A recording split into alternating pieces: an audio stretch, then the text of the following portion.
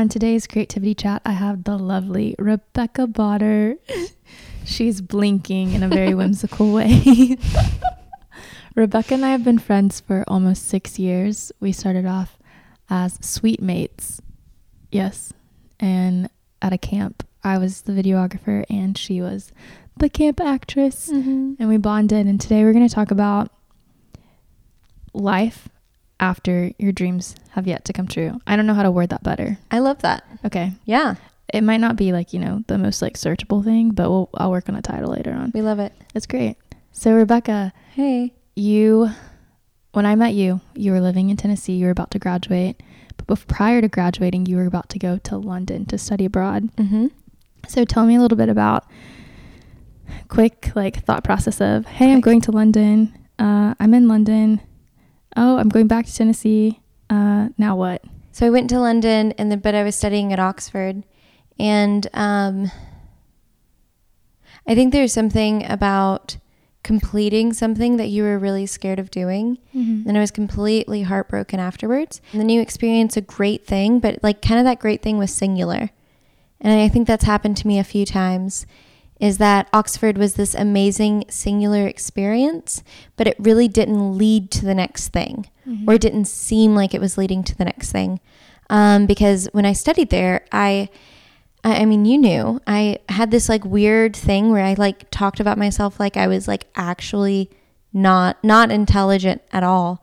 And so that time over there, it made me realize like, oh, I have something to say. And oh, actually, maybe I do know what I'm talking about, different things. So I went through a big internal transformation, but it really didn't change any of my external circumstances, if that makes sense. It makes total sense because you came back to Tennessee and you were in this kind of state of, well, now what? Now what? Yeah, and I had one more semester of college. And I remember my closest friend at the time came to see me in my dorm.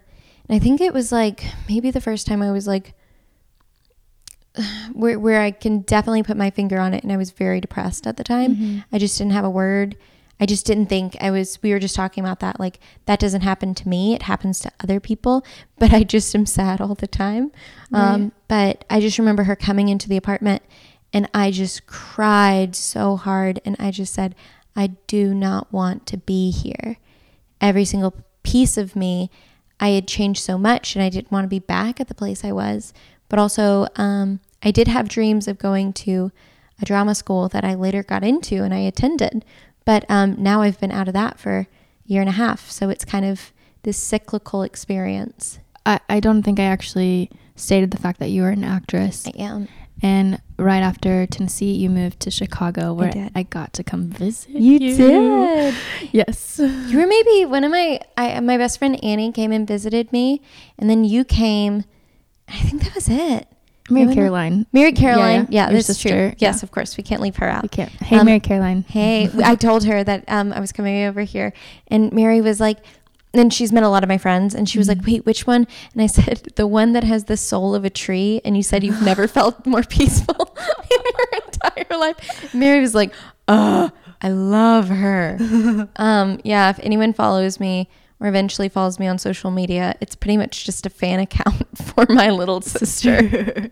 And I guess we should shout that out. The Search for Pink. The Search for Pink. I mean, I've wanted to change it, and I don't have a big following, but I have a very passionate following, and they don't want me to change it. I've been following probably since you started. So 2017-ish? 17, yeah. I started it in December or January. Like the first day of January, I want to say. And today I've now done it for 3 years. Oh my goodness. Like 3 years and a couple weeks. Yeah. Which was a huge life-changing thing. Because you went to Chicago and you were auditioning for plays and different things like that. Yeah. Can we kind of talk about that time? Because Chicago? I remember, yeah.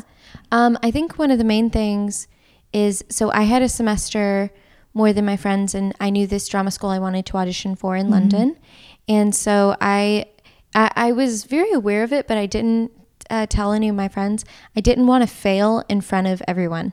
And I knew everyone failed kind of their first year after school. Lols, I failed for like ever since. But I didn't want to mess up in front of everyone and be auditioning for the local theaters. So I was like, what's an impressive city? And a guy at Oxford had said, oh, because I was studying Shakespeare there. He was like, oh, literally, this guy named Caleb said Chicago has a Shakespeare theater. He didn't even mention it's one of the top in the country. And I remember Googling it in Oxford and thinking, remember the website. I was just like, I guess I'll do that. And so I applied for one in New York and one in Chicago. And I was just like, I will go.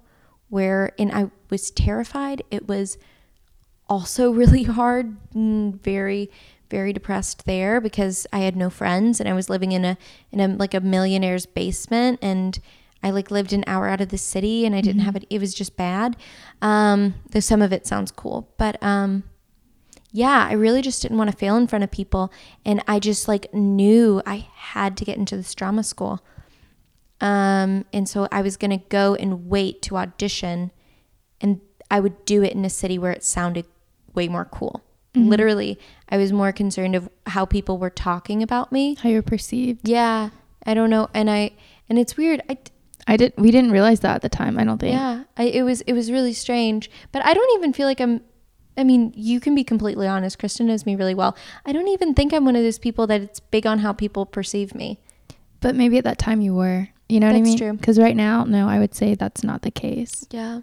But maybe it was before the search for Pink and all of that. And also I think it had to do with my college friends. I feel like specifically them, maybe not as much now, but I feel like for some reason I always felt like I needed to prove myself to them. And I really don't feel that way with any other groups of friends I've had before or since. It's weird. College specifically. You auditioned for Lambda. I did. I didn't get in. You didn't get in the first time? Yeah. No, I didn't. I was waitlisted, but actually getting that waitlist email, it led to still a difficult year, but I remember crying tears of joy because I didn't even know if it was even a inkling, even if I was any good. I had no idea because at my college I got leads the first year, and then everyone was like, oh, Rebecca's the one that loves acting, and I knew I was good, but in such a small pond. Right. And so I think I had to prove to myself, and really more to myself, that I could do something outside of it. And I was told by someone I was really close to, pretty much it doesn't happen for kids from this school. Big dreams don't come true. Pretty much you should be happy with what you have here. Because I think she was convincing herself to be happy with what she had there, which is great. She's doing great things, but it wasn't healthy for her to be telling that to me. That was something she needed to experience, and that was difficult.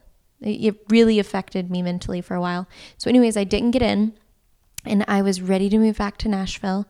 And I remember praying with one of my friends, Bree. She I didn't mention her in an earlier thing, but when I was waiting for New York or Chicago, she told me, Oxford is not the last good thing that is going to happen to you. And I just met her that semester. I still adore her. And she was so right. And then I came back. I was in Chicago. I was so miserable there. And I remember telling her, I don't feel like God cares if I go to Nashville or Chicago or anywhere. He just wants me to be a good person. But I was saying that sobbing on her dorm room bed. She was packing up for the summer maybe. And she looked at me and she goes, do you really think that's true? And I just wept. And I had this little moment as I was leaving Chicago of I always reference that moment in Pride and Prejudice where which version? The 2006 version with Keira Knightley. Thank you. Yeah, thank you. I know my nerdy friends will be no, it's Colin Firth, but I'm just I adore 2006. And it's that moment where honestly it happens in every adaptation of it, where she goes to Pemberley and then she hears how the woman that runs the house, how kind she says that Mr. Darcy is. And she sees that sexy bust statue of him. Yeah. Yes. And then she realizes oh shoot, I missed out on something really good. And I remember driving away from Chicago just to go back to Nashville to see that friend. And I'm sure to do other things. But I remember leaving and thinking in my heart, like, oh, by the way, I am moving out of Chicago soon. But as I was leaving, had that like moment, that like Pemberley moment. It's like, I really think I've cast aside a really amazing time. And then for the next, like, I then decided to stay. I found housing within a week outside of this millionaire mansion where I was not happy. Even though it was free, it was not worth my sanity. And, yeah, and I found a job at a bakery that I stayed at until I moved away. And I loved working there. Hune Bakery, Evanston, Illinois. Still a huge fan. I love them so much. So that's where the search for Pink started. And then through you being in Chicago, you got an acting coach.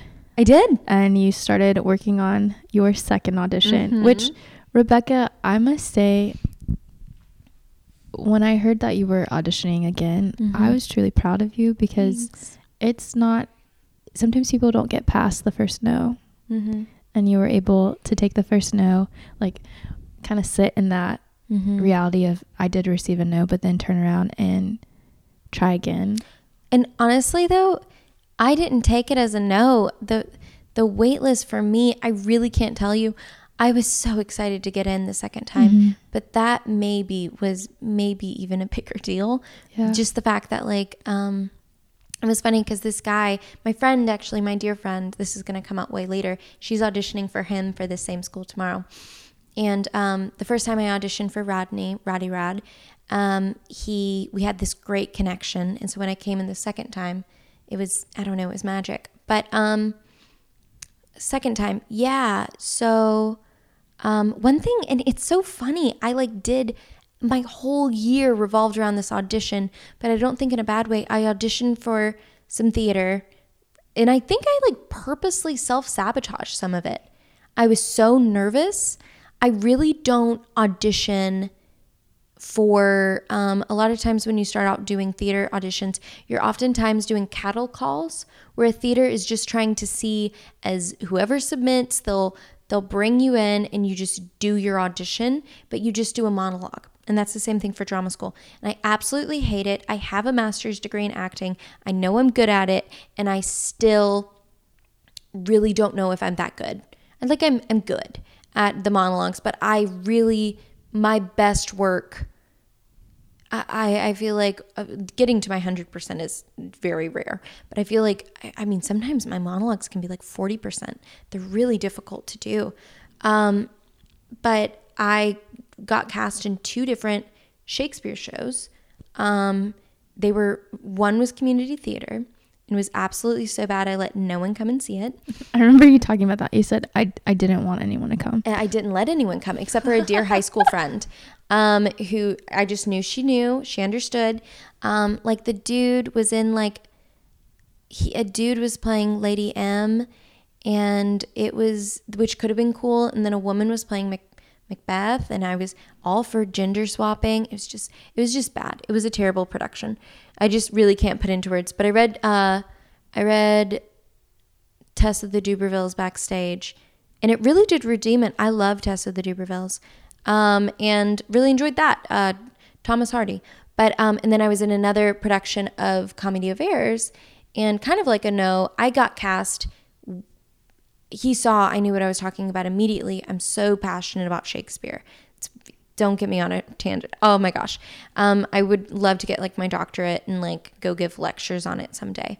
But but all of it. Because it's been around for 400 years, his work, and it's still the best thing ever, and it's still challenging people. But so I'm dyspraxic. It's a form of dyslexia. And this is another kind of no, is I've always been terrible at memorizing. So I thought, oh, Rebecca, everyone else knows their lines. You don't. You must not want to be an actor. And it wasn't until Lambda that I learned it's a kind of learning disability. But when I was in Comedy of Errors in Chicago, I didn't have all the lines perfect. And the director chased me and yelled at me and humiliated me in front of the cast, and then sent me an email and told me I needed to apologize to the whole cast, and that he had someone lined up to replace me. It was really awful. Yeah. And that was another like huge blow to my confidence, where I was like, I know I'm good at this, but for some reason I did that badly, and there was just shame. It wasn't even like, oh, I think I have a learning disability. I was like, I guess I just suck. Only like a good person, a good actor would do this right, and I'm not doing it right. But I also knew I was doing a really good job. So it was, and I cared so much about it. So it was very confusing. He also was mad because I was always late for rehearsal because I lived so far away, and I always underestimated how long it would take me. But then once that happened, I like kind of took a pull up your big girl pants thing. And instead of driving an hour before rehearsal, and sometimes traffic would hit me and then I'd be late, I started leaving in between 2 to 3.5 hours before I had to be there. And then I would just sit in my car because I was like, this is not a mistake. I'm going to keep making. I'm going to be on time. Yeah. And then you got into LAMDA. I did. You moved to London. You spent a year. I mean, I'm really summing up your life right now. I love it. But that's what I did. You did. And then you moved to Atlanta. And here we are. And I think an important thing to say before that is leaving London, I did 2 showcases in New York and LA. Yes. In front of casting directors and different agencies. And I mean, some of the tops came.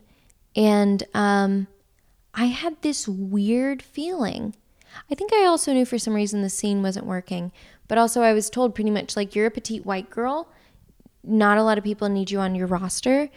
And I was just kind of like, I don't think I'm blow away enough. It's like, you have red hair. I know, no, but like, I mean, I was kind of hoping that would be my saving grace, but I didn't hear back from anyone in New York.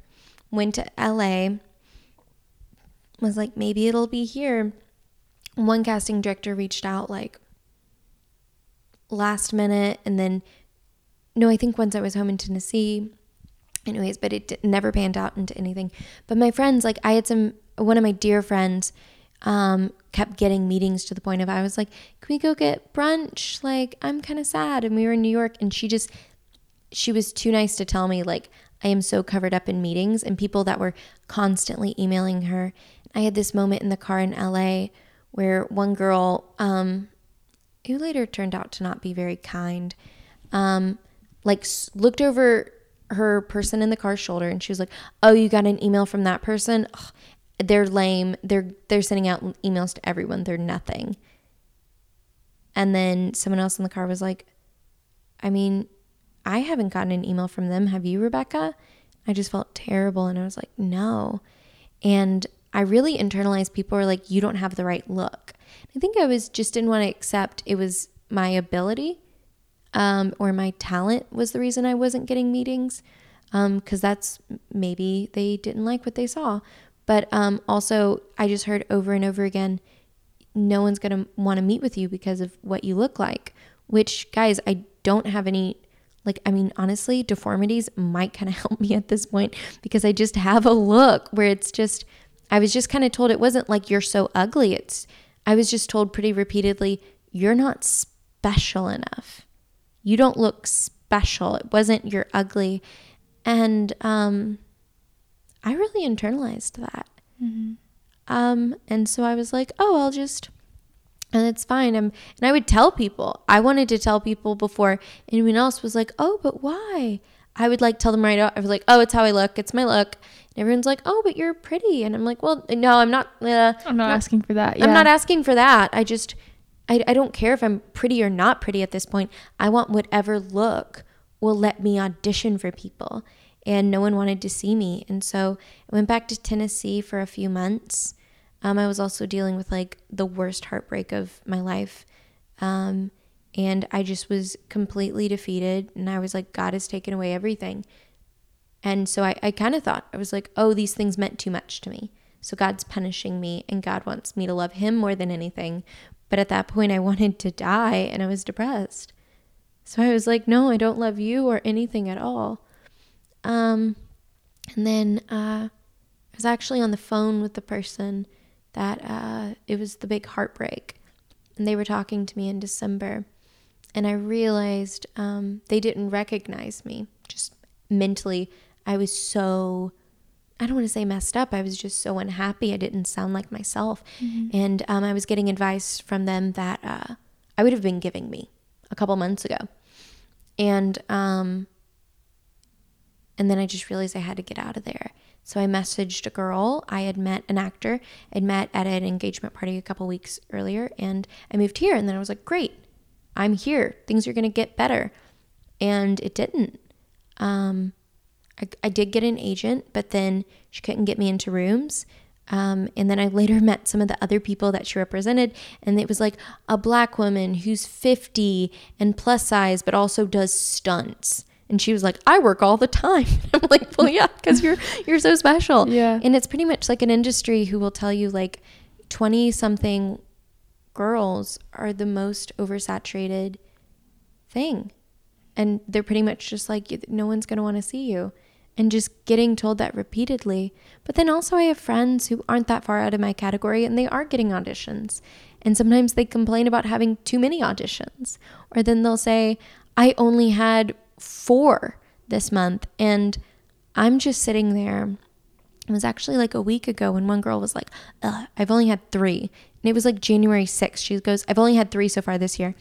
Oh, and I just went home and I called We're halfway friend. in January when we're recording this. Yeah. So. Yeah. So, and she was complaining about not having enough. And then I called one of my best friends, and I just started crying. And I said, they're so not lucky, but we're in such different situations. And then she was like, honestly, Rebecca, I've never heard you bring this up. This like discontent of being told that your appearance is not even appearance, this discontent of never auditioning. And I was like, I really think I accepted that just my face or my energy was the problem. I had really internalized that because I think being upset was harder. So I would rather just accept it. And since then I have a podcast. I have creative projects I'm working on, and I did a play, which I'm so thankful for. It was a professional show with the best people. But film stuff, nothing has happened. And Not yet. Yeah, not yet. And but I really internalized like it won't happen for me a couple weeks ago. And then it just really realizing how I had really given up. Mm-hmm. And in some ways, like right now, I kind of feel that way. Like you're talking about like, I'm going to be the Greta and you're going to be the Saoirse. And I'm like, I don't really think I'm that good. But I do. Thanks. And I think the cool thing is in knowing you, I've gotten to see you, and you weren't even at the beginning of your career that you are going to have when we first met, but I got to see a really cool side of your story, your life, to see you every day, like bring this energy and a character to life to campers. Yeah. People don't get to see that. And what was special was like I got to sit at the top and control the lights. I forgot about that. Yeah, it was kind of scary actually. People could have come up and like said something, but I just remember being in awe, like watching you, because sometimes I feel like certain people I can kind of see like what will be, and you were one of those people that in watching you, I had no doubt that you are an actress. Thanks. And I know that right now everything hasn't lined up the way that you've envisioned it, but I don't think that you should discredit what has happened. Yeah. Because you have grown and you have done some really special things. And I wanted to have this chat because I wanted people to know, even if our dreams don't look like what we would intend for them to look like at this point in our life, it doesn't mean that they're invalid. Yeah. Yeah. And I think at this point, I really just thought I would be in, I also, guys, I'm from West Tennessee. So like I am a spinster. No, it's fine. And honestly, no, I wouldn't have been able to do any of this. And I'm so happy I didn't end up with any of the people I thought I would. But I think just being very, very young, I thought I would be married or in a good relationship. All of them haven't, which is fine, because I've grown and I wouldn't be who I am without them. And I also thought I would be working. And yeah, it's interesting because I'm working on some different just personal passion projects, which I love. But also I think I'm kind of using part of it to just kind of hide from the fact I'm not doing what I want. And I love doing what I'm doing. I love collaboration. I love pushing people. I love like producing. But yeah, like what you said, I've been doing theater and I've been loving it more than anything since 3rd grade. So you're like, how old? Like you're 8? Yeah. Yeah, I'd say 8. I've loved it more than I've loved anything else.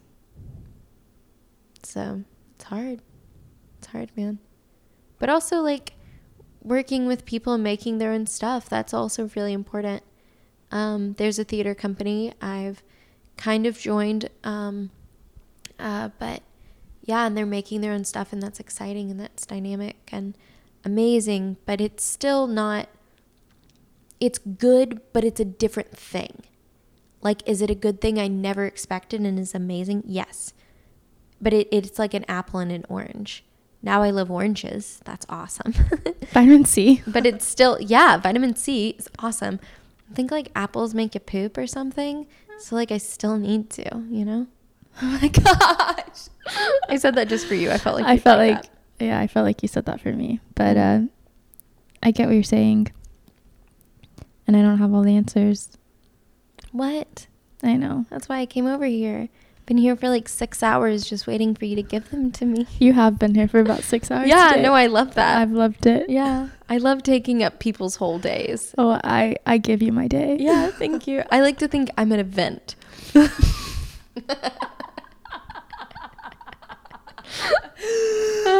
Rebecca, I love you. And I hope everyone that listens to this podcast will one day understand that they love you too. Yeah, I hope so. I love that, like, they'll initially hate me and then later they will realize that they understand that they do love me. They'll just say, oh my goodness, I didn't know you had this beautiful friend, Rebecca. Kristen, where has she been? I just want to say I love you. You do have a tree for a soul, and you have been so steady with my flakiness, and whenever I'm with you, I know that I'm so fully loved. And I think that's what pretty much everyone's looking for in life, is a friend that they know that they're loved by. And don't cut this out. Little sneak.